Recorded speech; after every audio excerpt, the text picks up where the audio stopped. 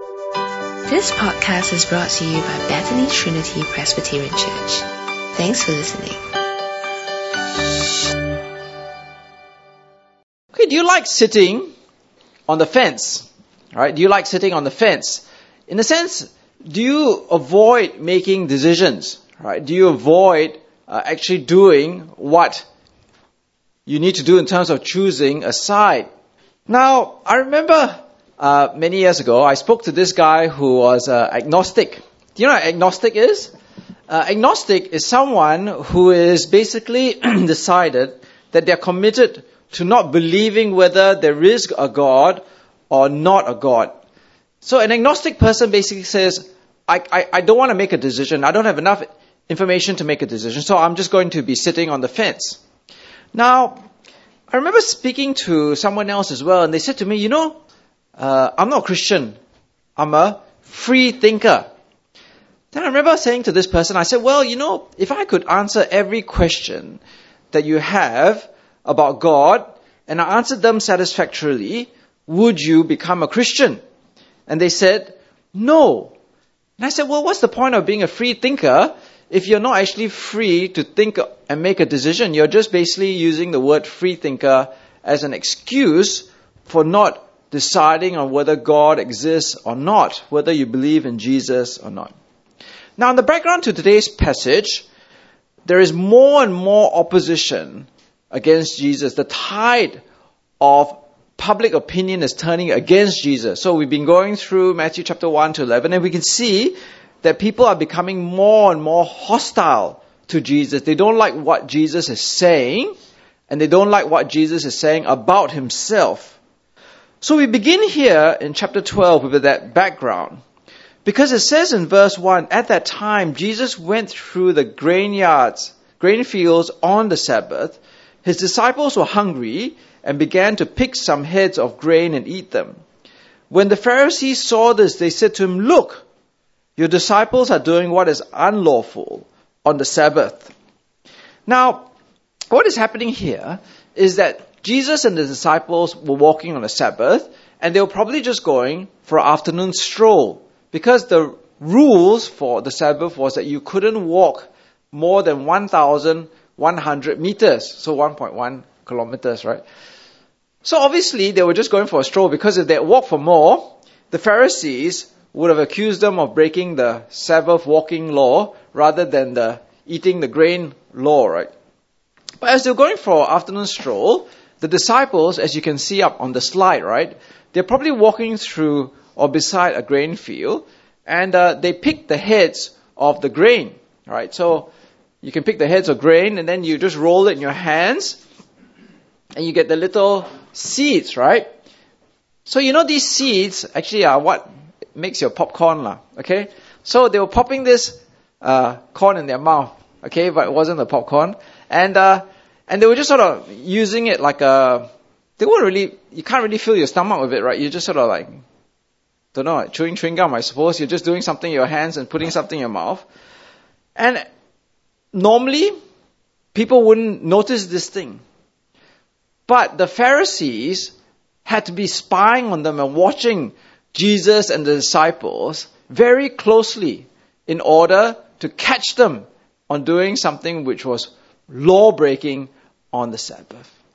So the Pharisees watched them closely, and they said, aha, look, your disciples are breaking the law because they are working on the Sabbath. Because effectively, when you are reaping and rolling the grain in your hand and popping in your mouth, it's kind of like working, right? I mean, not in a large scale thing, but in a small way.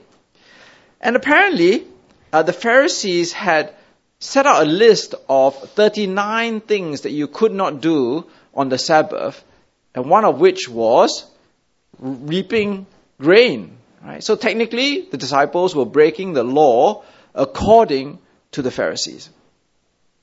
Now, Jesus could have easily just said, okay, look, they're not really farmers, we're not really working, they were just sort of incidentally going through, rolling some of the heads of grain on their hands and put it into their mouth. But if you look at the passage, you'll see that Jesus doesn't do that. he actually uses this incident to confront the Pharisees, to show them who he really was. And what Jesus says in a nutshell was, look at David. David went into the house of God and he ate the bread that only the priests were meant to eat. Why was David allowed to do this? Because he wasn't just any old David. He was King David. He says, look at the priests. The priests work every Sabbath in the temple, doing the sacrifices, looking after the temple. Why is it they are not accused of breaking the Sabbath? It is because they are priests working in the temple. So Jesus' point, if you look up here on the slide, was that he is greater than King David. He is greater than the priest, but more than that, he is greater than the temple itself, and he says he is the Lord of the Sabbath.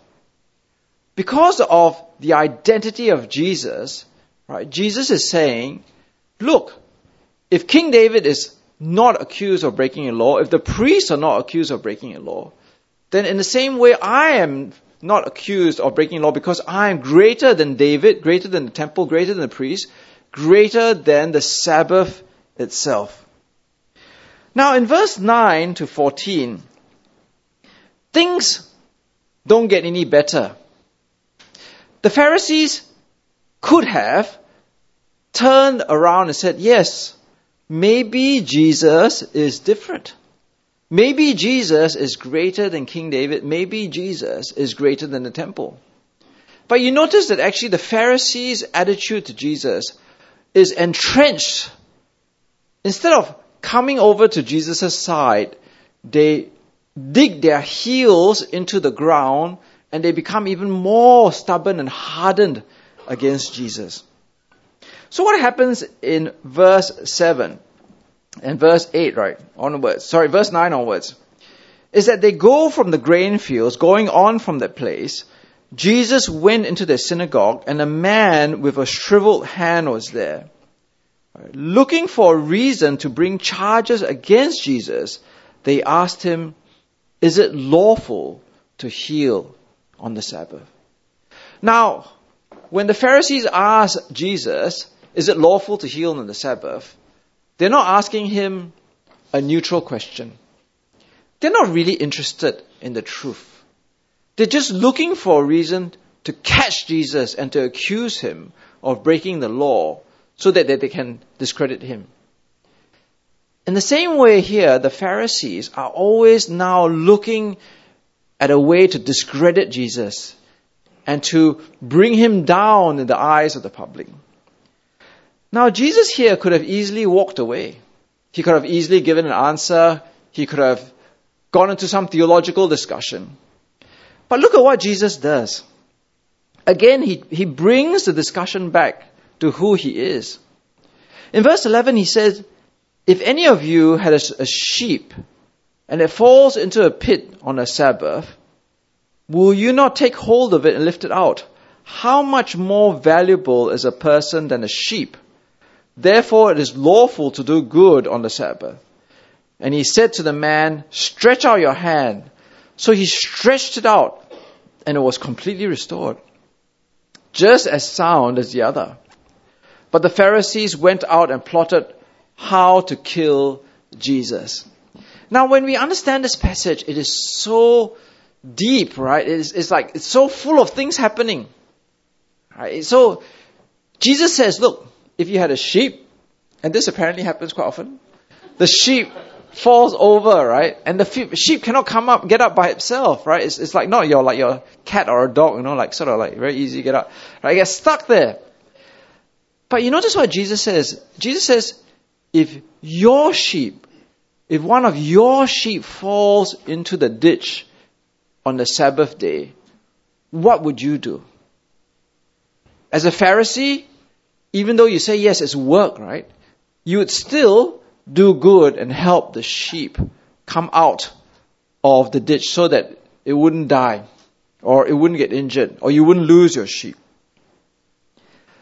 In the same way, Jesus says, if you would do good to your sheep, then surely helping a man doing good on a Sabbath is something worthwhile and praiseworthy and good.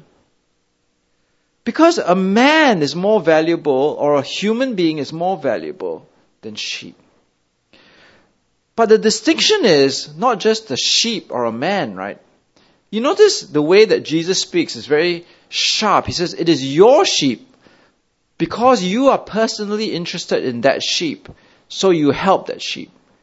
But here, this human being who is not really belonging to you, you don't really care to look after that sheep. Now, Jesus here could have waited until the very next day to heal the man with his hand, shriveled away. But Jesus instead chooses to do good on the Sabbath. And then what do the Pharisees do? They plot to kill Jesus. There's something fundamentally wrong here. Here are these Pharisees accusing the disciple of rolling a couple of heads of grain and popping it into their mouth like popcorn. Here's Jesus healing a man, and the Pharisees get angry with them, and at the same time, on the very same Sabbath, what are the Pharisees doing? They are plotting to murder. There's something wrong here, right? Because what is murder compared to eating popcorn? What is murder compared to healing a man with a shriveled hand? In many ways, as we look at this, it just shows us how very wrong the Pharisees were. Because here was Jesus, and through his actions and through his words was greater than David, greater than the temple, greater than the Sabbath. He was God. Right? But the Pharisees, instead of being open to examining who Jesus really was, decided to murder him. Right? They accused him of breaking the Sabbath, but they themselves break it in a wicked way, in wanting to murder someone. Now, I'm going to continue on with the narrative because if not, the passage will be too long. So I'm going to skip the verse 15 to 21. But I'm going to look at what exactly happens after that. So in verse 22, then they brought him a demon-possessed man who was blind and mute, and Jesus healed him, so that he could both talk and see. All the people were astonished and said, could this be the son of David? Now, when you look at this passage, you'll think that actually this man is very pitiful. He's demon-possessed. Not only is he demon-possessed, he's blind. Not only is he blind, he's mute. He can't speak. He's blind, he can't speak, and he's demon-possessed. Now, to be blind and mute is bad enough, right? Because you can't heal these things. One of my dad's golfing friends, he's got a very serious eye problem and he can't see anymore. He's a very rich architect. He designed some of the shopping centers in Singapore. He still can't see. I was on the MRT the other day and there were 3 people in front of me and they were signaling with hand signals to each other, and I realized that they were mute. They couldn't speak. They were using sign language. Couldn't be healed. So when Jesus has brought this person, you say that this poor man has a trifecta of bad things happening to him, right? He's demon-possessed, blind, can't speak. But actually, when you look at this passage, I think that the way we're supposed to understand this man is that he actually really has one problem which leads to the other 2 problems. He doesn't have a trifecta of 3 separate problems, but it's more like he has one problem which leads to the other problems. It is his demon possession which has led to his blindness and his muteness. I think that's the way we're supposed to read the passage. Because Jesus is said to not just heal him, but cast out the demon, right? That's the main accusation. That is the main heart. That's what's at play here. It is the demon possession which has caused a person's blindness and muteness. And Jesus brought before this person astonishes the crowd because he solves this person's problem, which is unsolvable. The demon possession, the blindness, the muteness. It is so astonishing that the crowd look at this man and say, we've never seen this before. Is this the son of David? Now, what does it mean when they say that? What are they saying? What are they open to? What possibilities are they talking about? Well, the son of David, if you look up here on the clip, right, is literally saying that this is the Messiah, the Christ. Is he fulfilling the prophecy of God that he spoke of in 2 Samuel 7, where he told David that there will be one who would come from his line, who would be ruler and king for eternity?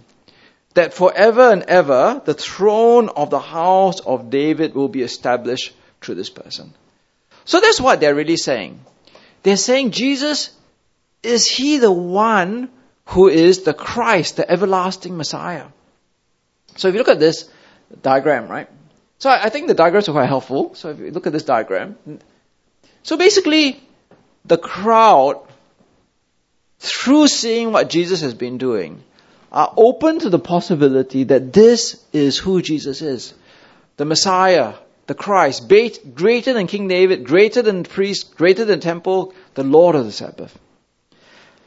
But as we look at the passage, what is astonishing is that the Pharisees, instead of coming to this position, the position of the crowd, they say in verse 24, when the Pharisees heard this, they heard not of the miracle, but when they heard what the people were saying, they said, it is by Beelzebul, prince of demons, that this fellow drives up demons.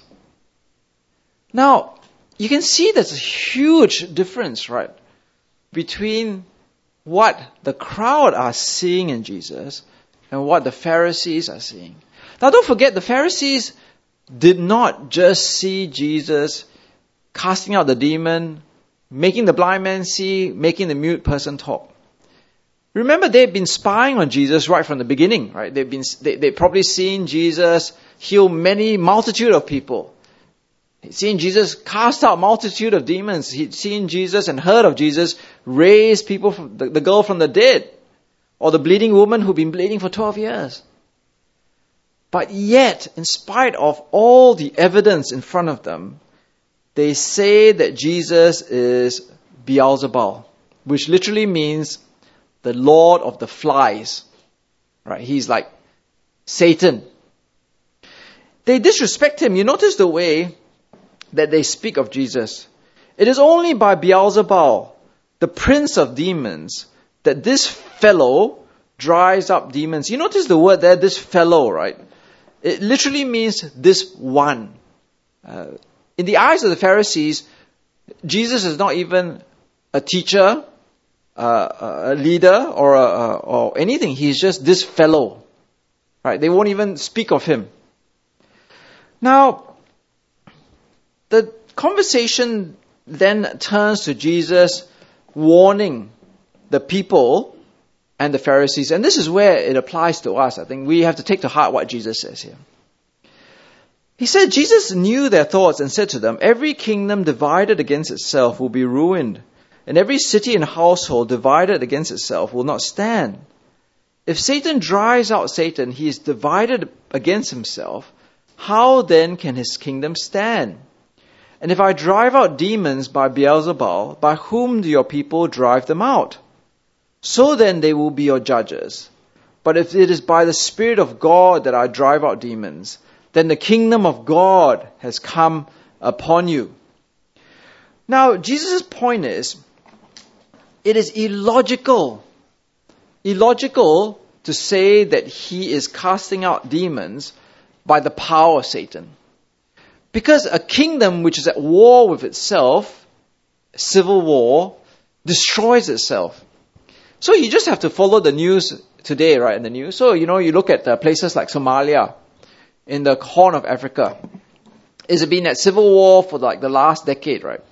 The whole country is destroying itself. You look at Syria. You all follow the news in Syria, right? Where, there's a civil war where the factions from America, factions from Russia, they're all fighting and backing different factions within the army, and the whole country is being destroyed. Because Jesus didn't just cast out demons once in a while. He was going around casting out demons everywhere and anywhere among the Gentiles, among the Jews, every single time. So, the amount of damage that Jesus was doing against Satan was so great that if you say that he is just doing it by the power of Satan, it's like a civil war. It's Satan destroying his own kingdom. The other point that Jesus makes is, look, if you say that I drive out Satan or I exorcise by the power of Satan, then how do your own exorcists drive out demons? Surely I'm doing a much bigger and greater job than they are. If I'm working by the power of Satan, then your people must be working by the power of Satan as well. Ridiculous, right? Doesn't make sense. It's only because they are your exorcists that they are driving out by the power of the Spirit of God. It's only because I am independent of you that I'm driving them out by the power of Satan. At the end of the day, it's just parochialism, right? It's only because Jesus is not under their control or their party. But the right logic, and this is where we need to focus on, the right conclusion is in verse 28. But if it is by the power of God, by the Spirit of God, that I drive out demons, then the kingdom of God has come upon you. Right? That is the conclusion of what we are seeing in the work of Jesus Christ. That is the right conclusion. Because Jesus has come in such a powerful way that it is only because the Spirit of God is working in Jesus and the kingdom of God is breaking into this world that all this exorcism and all this healing can be done. So Jesus here uses a very profound parable, right? And this parable actually really bears us studying it. He gives us this parable which says in verse 29, or again. So the again here links back to verse 28, right? He's trying to explain how the Spirit of God is bringing the kingdom of God into this world by driving out demons, right? Or again, how can anyone enter a strong man's house and carry off his possessions unless he first ties up the strong man? Then he can plunder his house. Now, I want you to consider for a moment, right, all the different elements of the parable. The strong man, the house, and his possessions. What is Jesus talking about here? So, if Jesus is coming, he is empowered by the Spirit of God to cast out demons and to bring the kingdom of God into this world. Then what he's really saying is that the strong man in this world is Satan, right? And the house or the domain is this world and all the people. And the possession that Jesus is talking about is the man who is blind and mute, right? So Jesus is the stronger man who comes into Satan's domain, the world, and he ties up Satan so that he can take away his possessions. He can take this demon-possessed man who is blind and mute away from Satan. You understand what I'm saying? Right? Okay. It's important, right? It's very important. Because what it means is that the way that Jesus views the world is not like a materialist way that we look at it today, right? Nowadays we look at the world and there's no spiritual warfare, right? It's all just materialism, right? In terms of science, everything is just physical, right? There's no good, there's no bad, there's no evil, there's no wickedness, there's no black and white. Everything is just stuff. It's just material things. But the way that Jesus looks at the world is that there are actually like two great forces and two great kingdoms struggling against one another. the kingdom or the domain or the house of Satan, and the kingdom of God. Right? And the kingdom of God has broken into this world through the power of Jesus, empowered by the Holy Spirit, and He's breaking into this world, and the kingdom of God has come into this world. When we understand it that way, then we can understand why Jesus says in verse 30, whoever is not with me is against me, and whoever does not gather with me scatters. Because if there is a great struggle and a great war between the kingdom of God and the kingdom of Satan, then you kind of like have to choose a side, right? Because when you're at war, there's no neutrality, right? You're either one or the other. You know what I mean? It's like the kingdom of God has come. If you're not on the kingdom of God's side, then you're part of the house of Satan. Don't think for a moment that Satan is going to just leave you alone and think, okay, that's okay, we'll just leave that person alone, comfortable in their own life. No. The passage actually says that that you belong to one domain or one power or another. And if you're not with the kingdom of God, empowered by Jesus and the Holy Spirit, you belong to the house of Satan, the strong man. Now, Jesus actually goes on a bit more in this fairly long section and talks about how the Pharisees are like the evil tree. Right, the evil tree. Okay, you all might be waiting here and thinking, okay, Andrew, I'm waiting to find out about this sin against the Holy Spirit, right? It's okay. I'll leave it for the Bible study leaders to discuss it with you. Okay? But if you look at the passage here, right, is actually showing that the willful sinfulness of the Pharisees is so great that there is no more hope for them. It's unforgivable that they can call black white, good evil, that the works of the Spirit of God can be said to be the works of Satan. But you notice at the last section, right, where it says, but I tell you that everyone will have to give account on the day of judgment for every empty word or careless word they have spoken. For by your words you will be acquitted, and by your words you will be condemned. Now it's quite interesting because Jesus is actually saying that these empty words, these careless words of the Pharisees, show that they have not thought through or considered the claims of Jesus. And by these words, it shows your attitude within your heart, whether you're good or wicked, or whether you are evil, or whether you're righteous. Now, this is very important for us, right, as we consider, because it shows us that when you actually speak your words, it actually reveals who you are. Even your careless words. Usually you speak without thinking, right? So here, it shows that Jesus is saying that the Pharisees have not seriously considered the claims of Jesus. And they've already written Jesus off. And that happens to many people today, right? You speak to people, and before you even are given like 5 seconds to explain the Christian position, they've already decided, oh, you're wrong, right? You're deluded. You don't know Jesus. I've heard enough of Jesus' fairy tales. But these are careless words. These are empty words. These are words which do not take into consideration the works of Jesus and the displays of who He really is. Now, to give them credit, the Pharisees give Jesus one last chance, right? So in verse 38, then some of the Pharisees and the teachers of the law said to Jesus, "Teacher, we want to see a sign from you." He answered, "A wicked and adulterous generation asks for a sign, but none will be given it except the sign of Jonah. For as Jonah was 3 days and 3 nights in the belly of a huge fish, so the Son of Man will be 3 days and 3 nights in the heart of the earth. The men of Nineveh will stand up at the judgment with this generation and condemn it.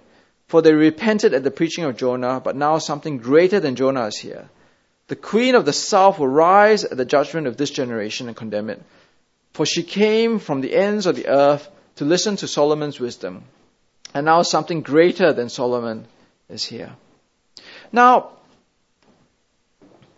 what were the Pharisees asking for? I mean, after all, Jesus had done a lot of signs. He raised the dead, demon-possessed the blind and the mute man. What more did they want? Maybe the Pharisees wanted an even greater sign. Stop the sun. Or, make the sun go away. Or make an eclipse. Oh, something like that. Something really big and cosmic. Now, as we've been reading through Matthew chapter 1 to 11, we realize that Jesus does not do miracles on demand, right? This is not like Jesus Netflix, right? You just plug in, I want this miracle, it happens, right? Jesus does miracles out of compassion, right? If Jesus is compassionate towards someone, he will do the miracle. If that person has faith, Jesus will do the miracle. Jesus doesn't do miracles out of skepticism.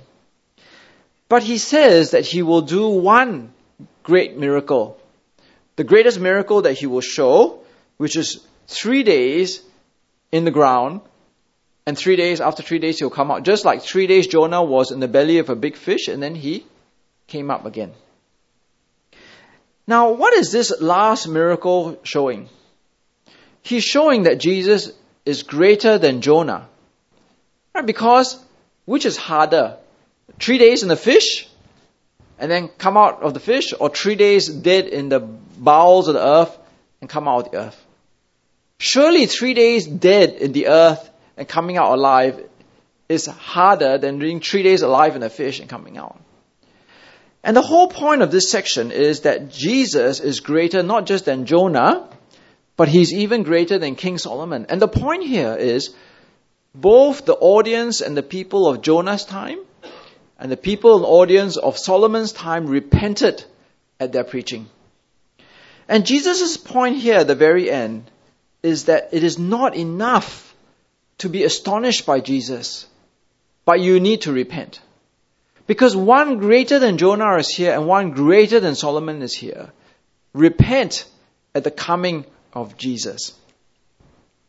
Now, I think that there is one application that I want to talk about here. I remember when I was working in Hewlett-Packard, I had a friend of mine who was a Christian, and he always was asking people to visit his church, and the way he would invite people to church, including myself, would be, come to my church, because in my church, we always have lots of miracles. We have lots of healings and things like that happening very regularly. So I asked him one day, because he was actually a very nice guy. We used to talk quite regularly, and I said, no, why do I need to keep going, to keep having all these miracles? And he said, because the more miracles and blessings, more healings you have, the more blessed you are. But I wonder whether that's actually a wicked response to Jesus. Because look at what the phrase says. He says, a wicked and adulterous generation asks for signs, right? Asks for miracles. That's what it says very clearly, right? A wicked and adulterous generation asks for a sign. If we already see the death and resurrection of Jesus Christ, that is the sign. We got Jesus healing the demon-possessed man who is blind and mute. But what is the ultimate sign? The death and resurrection of Jesus Christ. That is the sign. To keep demanding more and more signs every week, every year, every month, more and more healings, more miracles, right? It's actually not a sign of faith, but actually a sign of unfaithfulness. Because the sign has already been given, but you're still demanding more and more signs. So we don't need an ultimate sign, right? We don't need more signs. We already have the sign. The sign points to who Jesus is. That's all you need. But the last section actually to me is the most personally frightening, because I always remember this when I first became a Christian, and I pondered upon this for a long time, right? In verse 43, it says, when an impure spirit comes out of a person, it goes through arid places seeking rest and does not find it. Then it says, I will return to the house I left. When it arrives, it finds the house unoccupied, swept clean and put in order. Then it goes and takes with it 7 other spirits more wicked than itself, and they go in and live there. And the final condition of that person is worse than the first. And this is how it will be with this wicked generation. Now, within the context of what just happened, Jesus' point is very clear. So imagine I'm the person who was blind and mute and demon-possessed, right? Jesus comes, Jesus casts out the demon, he exorcises the demon, I can see, I can speak. But what Jesus is saying is, when that spirit leaves me, the spirit is sort of floating around in desolate places, right? That's what it says there. It goes through arid places seeking rest, can't find any rest. The spirit then can come back into me once Jesus has left, right? Once the Spirit of God has left. And that's the warning that Jesus is making, right? Because if the world is Satan's house, Satan's domain, right? Then what causes you to be free from the Spirit, in a sense, is the presence of Jesus in your life. Because without the stronger man, right, without the stronger person, without the Spirit of God in me, I do not have the protection from the strong person.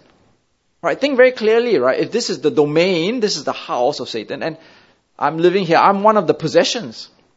The only reason I'm not the possession of Satan anymore is because Jesus, the stronger man, has taken me away. He's rescued me from Satan. But you notice that Jesus takes this application to the individual and he applies it to the generation. He says, this is how it will be for this wicked generation. So what Jesus is saying is, He's coming into the world with the power of the Spirit of God, brings in the kingdom of God. But now that He's gone up and left, unless the people accept Jesus and repent and accept Jesus and have the Holy Spirit, then actually when Jesus leaves again, Satan will come and reclaim what he already lost in the beginning. So when you think about what this parable is saying, it's not really a parable, but what Jesus is saying at a deeper level, it is a very grave warning, right? Because there is no neutrality in this battle or this struggle. If you do not have Jesus, you do not have the Spirit of God, then the strong man of this world, Satan, will come and he will take you back and it will be worse than before. Now, as we understand what Jesus is saying here, then it's a cause of, before I became a Christian, it's a cause of great fear, right? Because you realize that when you see life in the way that Jesus sees it, you need Jesus and the Spirit of God to protect you from the strong man of this world. Right? You can't sit on the fence anymore. You have to make a decision. Am I with Jesus? Am I with the Spirit of God? Am I in the kingdom of God or am I out? Because sitting on the fence is being outside the kingdom of God, in the house and domain of Satan. But as a Christian, I can read this and I feel great confidence. Right? Because part of, I think, talking to some Christians is they don't feel the confidence and the power of Jesus Christ. So they're scared by a lot of things, They go to a hotel room and then they feel like, it's a bit haunted or spirit. Then they need some person to come and do all this stuff to consecrate the room. They put holy water on the four corners of the room and things like that.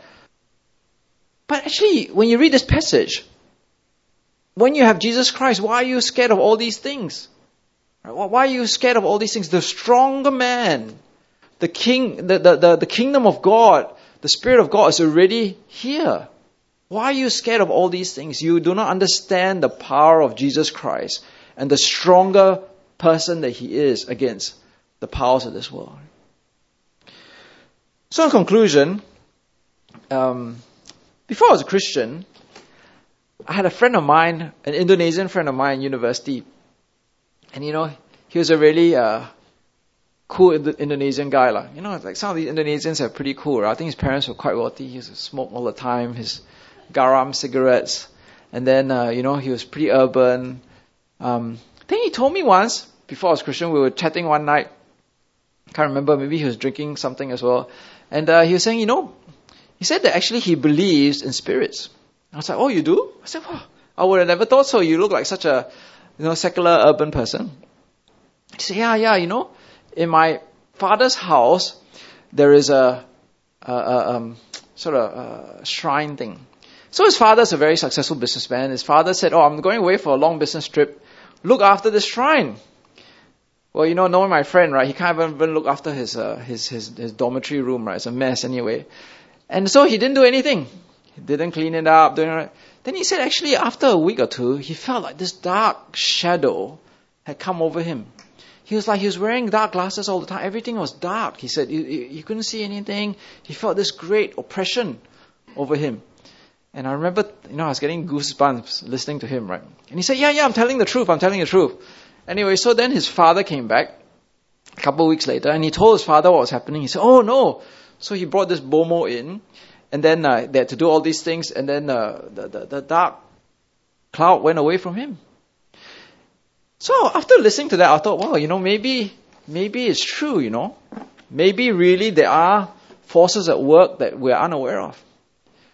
But I don't really need my Indonesian friend, to tell me all these things, right? Because when you look at the passage, this is the way that Jesus presents the reality of this world. It is not just all material, right? It's not just all physical. There is a spiritual battle at work.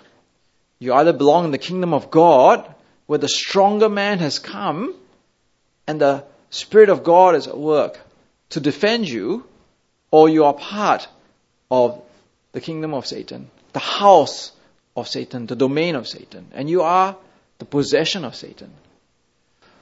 So as we look at this passage, I hope that it's really an encouragement for you, if you are sitting on the fence, to not sit on the fence anymore. Because there is no sitting on the fence. Sitting on the fence is an illusion, right? You're actually part of the kingdom of Satan at the end.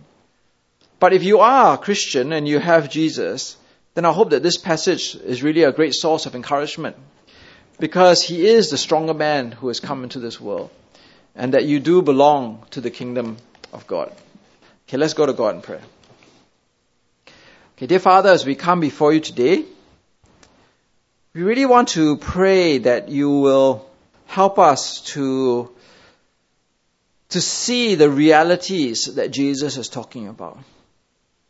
That it's not enough to be astonished and impressed by the great miracles of Jesus. But what the miracles point to is that Jesus is greater than King David. He's greater than the temple. He's the Lord of the Sabbath. He's greater than Jonah. He's greater than Solomon. And indeed, we should repent, for he is the Son of David, everlasting Christ. Dear Father, we pray before you, and we ask that if there are some of us here today who are sitting on the fence and are yet undecided in whether to accept Jesus, that they will see the great danger that they are in, that they belonged to the house and domain of Satan, and that they are his possessions, and that without Jesus Christ and your Spirit within them, they are easy pickings. But dear Father, we pray that as Jesus comes, we will see that he comes to save us and to bring us out of the domain from Satan. And we pray for us as well, that for those of us who believe in Jesus, we will be filled with such great confidence, because Jesus is the stronger man. And we pray for all these things in the name of Jesus Christ. Amen. Thanks for listening to this podcast brought to you by Bethany Trinity Presbyterian Church. For more information, visit us online at busypc.sg.